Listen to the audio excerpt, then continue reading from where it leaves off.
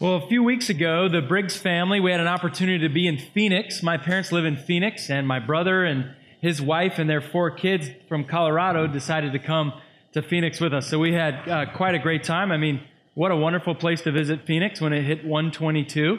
That's the hottest I've ever felt.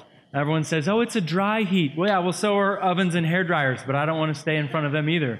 But we had a great time. And some of you know, because I've shared some stories before, some of you know that my brother and his wife have 2 biological children and 2 adopted children from Ethiopia. And so because of this, they certainly know and are deeply aware of Ethiopian culture and food and language and currency and customs. And so we get a chance to kind of learn from them about that while we're together. And during vacation, my sister-in-law told us that Christian women in Ethiopia, they often choose to get a tattoo right on their forehead. And if not on their forehead, on their temple or on their wrist. And I've got a couple pictures here. You can see this is very traditional, the actual design of the cross too. And so sometimes they even carve it, have it actually carved into their skin permanently. And you may think, well, why is that? Because when they became Christians, followers of Jesus, they wanted to identify with Christ all the time, in every situation. And in some senses, it became a visual accountability. Right? That they knew that they couldn't just act one way and then come over here and act completely different. So it was their way of actual visible accountability, not just for themselves, but also for other people. I've been thinking a great deal about that since Julie told me that. And because I'm convinced that today that the world longs to see Christians living consistently. Now, of course, we don't necessarily need to get a tattoo on our forehead, but what would it look like for us if we actually had that mindset? And I've been thinking a great deal about this word congruence, and I find myself using it much more regularly in the past year or two. You know, this idea of congruence of, balance, consistency, match, that when I say one thing and do another, that they line up, right? So there's alignment in that. And so if you could summarize all of 1 John, the whole chapter of 1 John chapter 2 would be this: live congruently. Live congruently. That's what John is after. Now, many of you were here for the Ash Wednesday service that we had in this building this spring. And if you've been to a traditional Ash Wednesday service, you know that part of it is taking the palms that were burned from last Palm Sunday that are kept, and those ashes are then used when you come forward, if you want, to have ashes in the shape of a cross put on your forehead. Now, if you've done that before, if that's happened to you, you know that's only for a couple hours or the rest of the day, right? Okay, we can put up with that. And people say, you got a smudge on your face. No, it's Ash Wednesday. Oh, okay, that's interesting. But imagine it being tattooed on your forehead all the time. These Ethiopian women believe that it's that important as they follow Jesus, that they know and everyone else knows, this is who I am, and I want to be congruent. I want to live congruently all the time. So John says, in essence, live your life in such a way that there might be this tattoo on your forehead, that wherever you go, you would know the truth of Christ Jesus, that would be with you in every avenue, in every situation that you might be in. So John writes this letter that we are spending the summer journeying through. He writes this letter, and then he writes 2 postcards after it, 2 John and 3 John. Very tiny, very small. Just as a way of reminder in terms of who is John, John was one of the sons of Zebedee, and that means the sons of thunder. His brother was James. And if you're a son of thunder, it means you're known as being loud and bold and boisterous and not shying away from things. And we know that part of his family personality. He was an apostle. He was a disciple of Jesus. He was the author of the Gospel of John and of Revelation. So he had some writing to do on his own. He was a fisherman. He was a member of Jesus' inner circle. And at this point, he's quite old. And you'll notice throughout the letter, and some of you picked up on this in your house church this week, that he actually refers to the listeners, the readers of his letter, as little children. Well, when you're very old, just about everybody becomes a little child to you in how you think.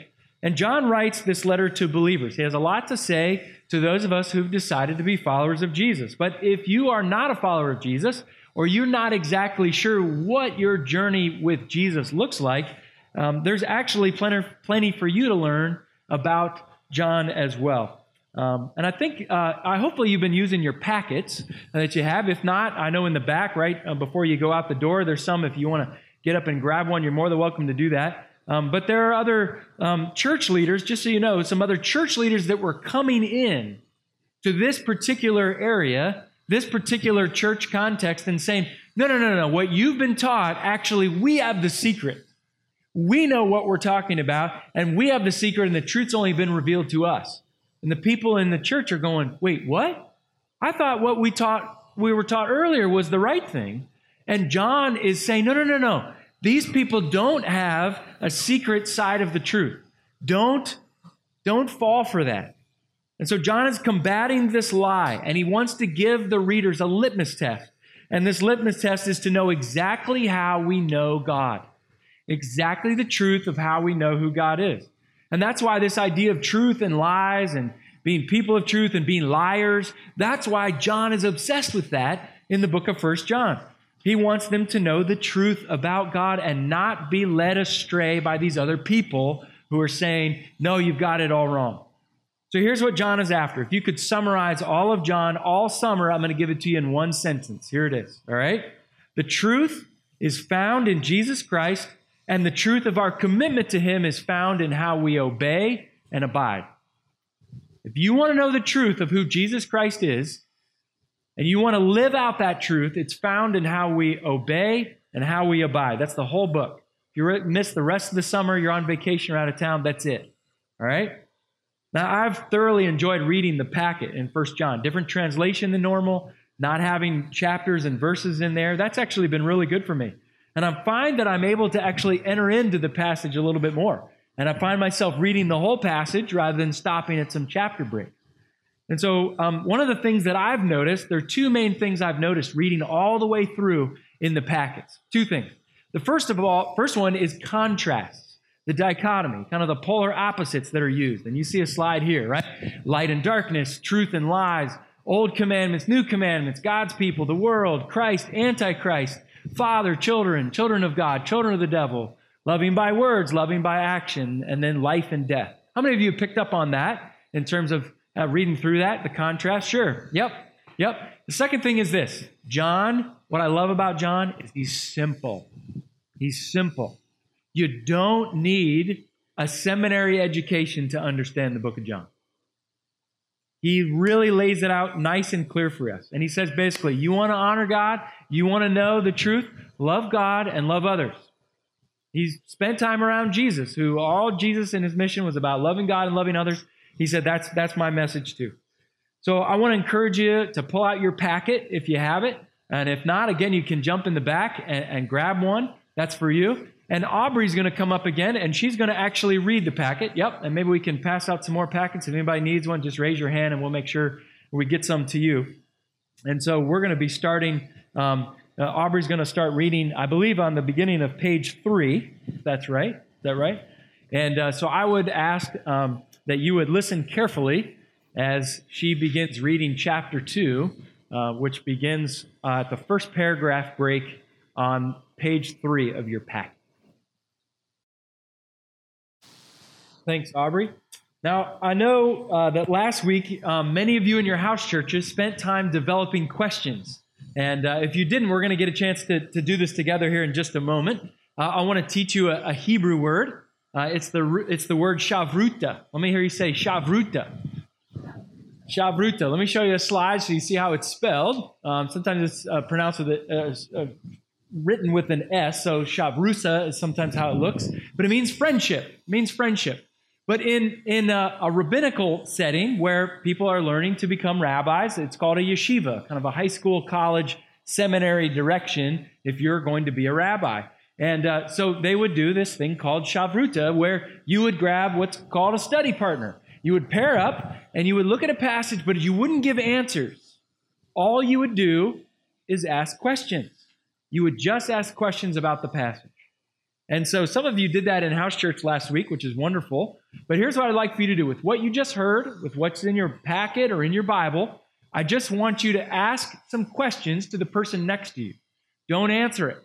Don't let the person across from you answer it. I just want you to come up with some of those questions. If you came up with questions from house church that are still lingering, ask that, say that out loud, okay? I'm going to give you like 4 minutes to do it, okay? It's not going to be long, but just partner up with somebody, introduce yourself to them if you don't know them, and I just want you to ask questions. Like if John were here, what would you want to ask John based on the passage? Okay?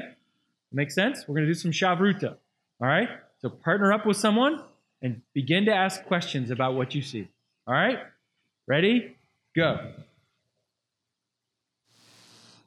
Okay, I do have to admit, I was a little disappointed with how tame you all were. If you actually go onto YouTube, you can type in Shavruta, and you can watch these Jewish men, and some of them little boys, that are participating in Shavruta. And this is what they're doing. They're animated, and they're yelling, and it looks like they're mad at each other, and a fight is about to break out. They're not mad. They are passionate about God's word. And they will do whatever it takes for them to understand what God wants. And they believe, the rabbis have believed with Shavruta through the years, that the best way you learn is to actually ask questions and interact around it rather than just be quickly told the answer.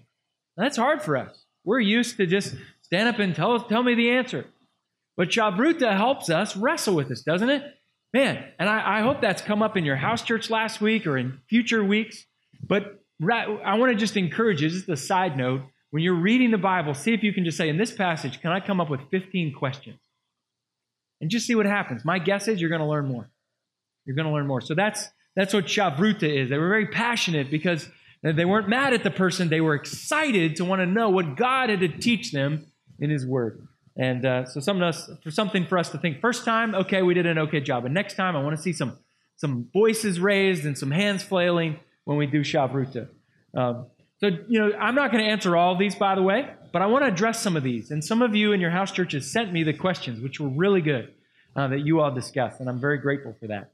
So I'm going to try to hit some of those, but I guarantee you I'm not going to address every question. And in many ways, I'm glad I'm not going to, because that allows us to wrestle with it deeper and more.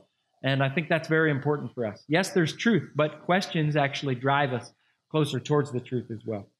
So, right at the beginning there, John says that the purpose of the letter very clearly is that we don't sin. He really wants this congregation that he's writing to not sin. And then he gives us good news here. He says, but even if anyone does sin, we have an advocate with the Father, Jesus Christ, the righteous one. John tells us this good news right away. And then he says this. He says that he is the atoning sacrifice for our sins. Now, some of us who maybe have grown up in church, maybe we know what that means, or maybe we've been too nervous to ask, what does atonement or atone mean? And atonement simply means at one mint. So if you took the word atone and pulled them apart, at one is what you get. So when God brings us together, we're separated from Him in our sin, but the process of Him bringing us together to be at one with Him is then the work of atoning. All right? Does that make sense? Because of God's holiness and perfection, sin cannot go unpunished. And God actually, out of His justice, says to us, He doesn't say, don't worry about it, I'll just turn my head the other way, and we'll sweep it under the cosmic carpet, and we won't ever worry about it. We'll just call it even. In His justice, He actually says your sin is a big deal. And we're doomed to die because of our sin. That's the bad news. Fortunately, the good news is, as a sign of His grace and mercy, He sent His Son Jesus in our place.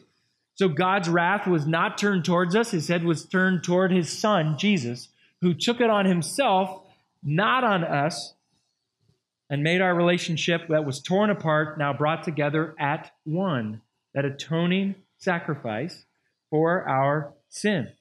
And then John says, how do we know that we know God? Like, if I think I know God, how would I know God? He says, nice and simply, if we obey what God commands, we actually know God. We know God. He says, by this, we may be sure that we are in Him. Whoever says, I abide in Him, ought to walk just as He walked. Now, this is my theme verse. This is my life verse. And for about 15 years, this has been it. It guides my life. I don't do it perfectly, but it's what brings me back together. Now, if you don't have a life verse or a theme verse, that's fine. There's no rule that says you have to have one, but I want to encourage you to think about having one. And this has been mine. I learned it in a different translation. And different translation is this. This is how we know we are in him. Whoever claims to live in him must walk as Jesus did. Whoever claims to live in him must live as Jesus did. Very simple. Very simple. And if you've been through the discipleship group, you know that because we've had to memorize that. That's very important. If we claim to know Jesus, then we must walk as Jesus did. I have to live a life that resembles his. And John says, if I don't, if I say this, and then I go over here and do this, I'm a liar. I'm a liar. It's a little harsh, but it's true, because what he's getting at is the truth. John is saying, live congruently. If you say you're going to follow Jesus, do it. If you're not going to live like him, just don't say it then. Live congruently. And this is the key verse in the passage. In fact, it may be the thesis statement of the entire letter. And it's 1 John 2:6. And then later he says, if I say that I love God, but I hate my brother or sister, then I deceive myself thinking that I'm actually in the light. I think I'm walking in light, but I've been blinded by the darkness by saying I love God, but I hate these other brothers and sisters. I have resentment, I have hurt, I have pain, I have something I don't want to deal with. I just don't ever want them around. But yeah, God, you're great. John says, you're missing the point, you're deceiving yourself, you're a liar. That's a little strong. Remember, John spent time around Jesus, right? He spent these 3.5 valuable years around him. And he heard Jesus say this in the Sermon on the Mount, Matthew 5, but I tell you that anyone who is angry with a brother or sister is subject to judgment. And again, anyone who says to his brother or sister, Racha, by the way, Racha, you got to kind of hawk a loogie when you say it. And the reason being is that I'm so mad at you, Racha, I want to spit at you. That's what Racha means. That I'm clearing my throat to spit in your face. If anyone says to a brother or sister, Racha, is answerable to the court, and anyone who says, you fool, will be in danger of the fire of hell. Therefore, if you're offering your gift at the altar, and there remember that your brother or sister has something against you, leave your gift there. Go and make it right with your brother or your sister. Then come back and offer your gift. No, there are 3 men in my life who have hurt me very deeply. It was almost a decade ago. But 2 years after this incident, where I had been deeply hurt, I remember I was in the Lansdale Library doing some prep for some other things, and I read 1 John chapter 2. I read this passage. And I was struggling to forgive and was quite bitter and holding this against these men. And I remember so moved by reading 1 John 2 that I pulled out my legal pad and actually wrote them a handwritten letter. And I said, 1 John 2 tells me that if I say that I love God, but I've harbored bitterness and I want ill will towards other people, that I'm a liar. And I don't want to be a liar anymore. So I invited these 3 men to join me for lunch. And it took everything in me, in my physical, emotional, mental state, to be able to take them out to lunch and to talk through our differences. And I acknowledged my hurt. And I also acknowledged that as hurt people, that I probably had hurt them too. And if so, I wanted to hear how I had hurt them. And I wanted to confess that. And I wanted to ask for their forgiveness. And truthfully, even though it's been almost a decade since that happened, there have been times where that resentment and that bitterness can creep back in. And I still have to say, Lord, you got to forgive me. I don't want to be a person that's in the dark. I don't want to be deceived. I don't want to be a liar. I don't want to say I love you, but the person I see who says they love you, I hate them. I don't want to do it anymore. And so I've had to cleanse myself regularly. And he cleanses me, but to admit that and have the boil lanced off of my soul so that I can be made right. And even though it's been almost a decade and those times creep in, I ask God to forgive me and to give me a heart that wants to forgive and not be resentful or judgmental. And every time I drive by that restaurant where we met, I can still picture what we ate. I can still picture the table we were at. Every time I drive by, I just pray for those three men. I don't know if they're praying for me, but that's not really for me to find out. But to pray for them. And I've just had to remember this idea that if I say that I love God, but I hate my brother or sister, I deceive myself in thinking that I'm in the light. So I want to ask you the question, who is that person, that family member, that former boss, that former friend, that former spouse, who you have disdain for, resentment in your heart that's built up like plaque on your soul? I want to say this, because if John were here today, he'd say this.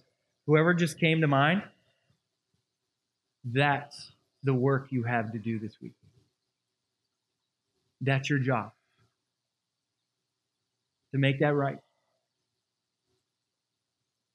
You know, John is clear and simple, but he's not easy. I wish I could just write this off. I wish it were confusing so I didn't understand it, right? It was Mark Twain that said, it's not the things in the Bible I don't understand that bother me, it's the things that I do. I think John makes it simple because he knows this has a punch to it. You know, then he gets into this weird kind of poetic section, right? Where he talks about, we are writing these things, or I'm writing to you, right? And as an author myself, I always perk up when I hear someone say, this is why I'm writing. This is the point of why I put this whole thing together, why I sat down with pen and paper to write it. And he tells us exactly what that is. It makes it sound like this section of poetry. It's a little bit confusing, right? He talks about children, then he talks about fathers, then he talks about young people, then he talks about children, and then fathers and young people. And I go, where are the women in this? You know, I guess they've got their stuff together. But he just goes into this repeating thing. And the stanza starts with, I am writing to you, and he says several things. Why did he write? Because your sins are forgiven, because you know him, because you've conquered the evil one, you know the Father, you are strong, God's word abides in you, and you've overcome the evil one. He wants to make it very clear. Here's exactly why I'm writing. If you missed it the first time, I'm going to say it again. And then he says in this middle section, he says, don't fall in love with the world. Don't fall in love with the world. What the world runs after is not what the kingdom of God, the rule and the reign of God is about. Which prompts a question in me. This was one of my Shavruta questions this week. How do I know if I'm loving the world or not? How would we know? I think of these four things. How would we know if we're loving the world or not? Where is our time and our attention? Where do we daydream? What are our hopes and aspirations? What are the things that crush us? So what has your mind in a given week? The second one, identity. Where do you find your purpose and your meaning? From whom do you find their validation to be important for your identity formation? All right? Motivation. Why do you get up and do things? If you really are gut honest with yourself of your motivation, it will reveal what drives you, what you care about, what's important. And then finally, money. How do you spend your money? Or if you had lots of money, what do you dream of spending it on? I believe that we can figure out if we're loving the world or not based on our time and attention, our identity, our motivation, and what we do with our money or the money we wish we had. And John says trends change, things come and go. Fashion styles, what's trending on Twitter or Facebook, that'll change within the hour. But the staying power are those principles that are enduring like a marathon and just endure to the end. And that's why John, he says, the truth is not something that's going to change next year or next season or next week. It remains. And he said, people, don't let other people allow you to stray from the truth. Then there's this weird section. Some of you said, Antichrist, oh boy, here we go. How many of you kind of winced up a little bit, got a little tight? Oh boy, Antichrist, here we go. So what is this all about, the Antichrist? In the Bible, John is the only person that mentions the Antichrist. Now, Paul seems to kind of infer it, but he never actually uses the phrase Antichrist. But he kind of talks about it. He calls him the man of lawlessness.